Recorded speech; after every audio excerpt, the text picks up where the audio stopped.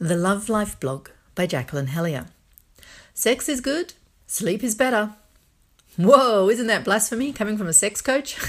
Sleep is better than sex? Hello, has Jacqueline gone crazy?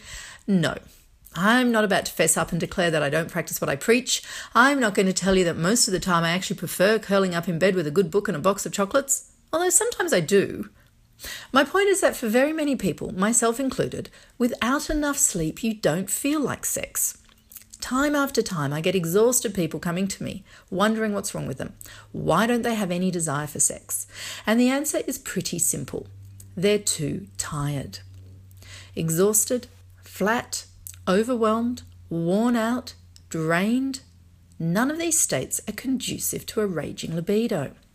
Like anything in life, the better the physical and mental state you're in, the better you'll perform. This applies whether we're talking about work, sport, or play, including sex. We modern urban Westerners are a pretty overloaded bunch, way too upregulated and with far too much to do.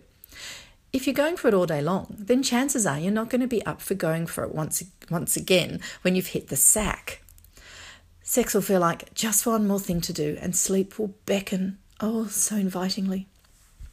We're also chronically lacking in sleep. Plenty of studies show that we're not getting enough sleep and that this is impacting our quality of life, from obesity to accidents to poor performance and, in my area of speciality, low libido.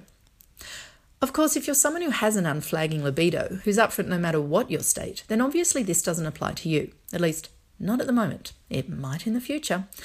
But if it applies to your partner, it's important that you understand this need for rest and good sleep. So prioritize sleep. That's essential. But that doesn't mean putting off sex until you've caught up on sleep or until you feel 100%. You might never get to that moment when everything is just right. Sex shouldn't be draining anyway. If you follow my approach to lovemaking, you'll find it rejuvenating. Focus on the lead up. Make connection and chilling out together part of your daily unwind. Even better, do it in the bedroom. Hang out on your bed together, phones away, having a cup of tea and a chat. Give each other foot massages. You'll be setting yourself up for the essential elements of desire, enjoying each other's company in a chilled out way. That in itself is satisfying, even if you don't get more intimate, but you're also more likely to find it easy to transition into some gentle, gorgeous lovemaking, and that will make you feel happier, more relaxed, and help you sleep better. It's a win all round. This sets up a positive feedback loop.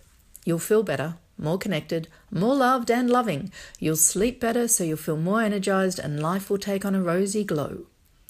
There's no need to try and force interest. Set yourself up so that you're cultivating desire. Rest, relax, chill out together, and let the desire flow.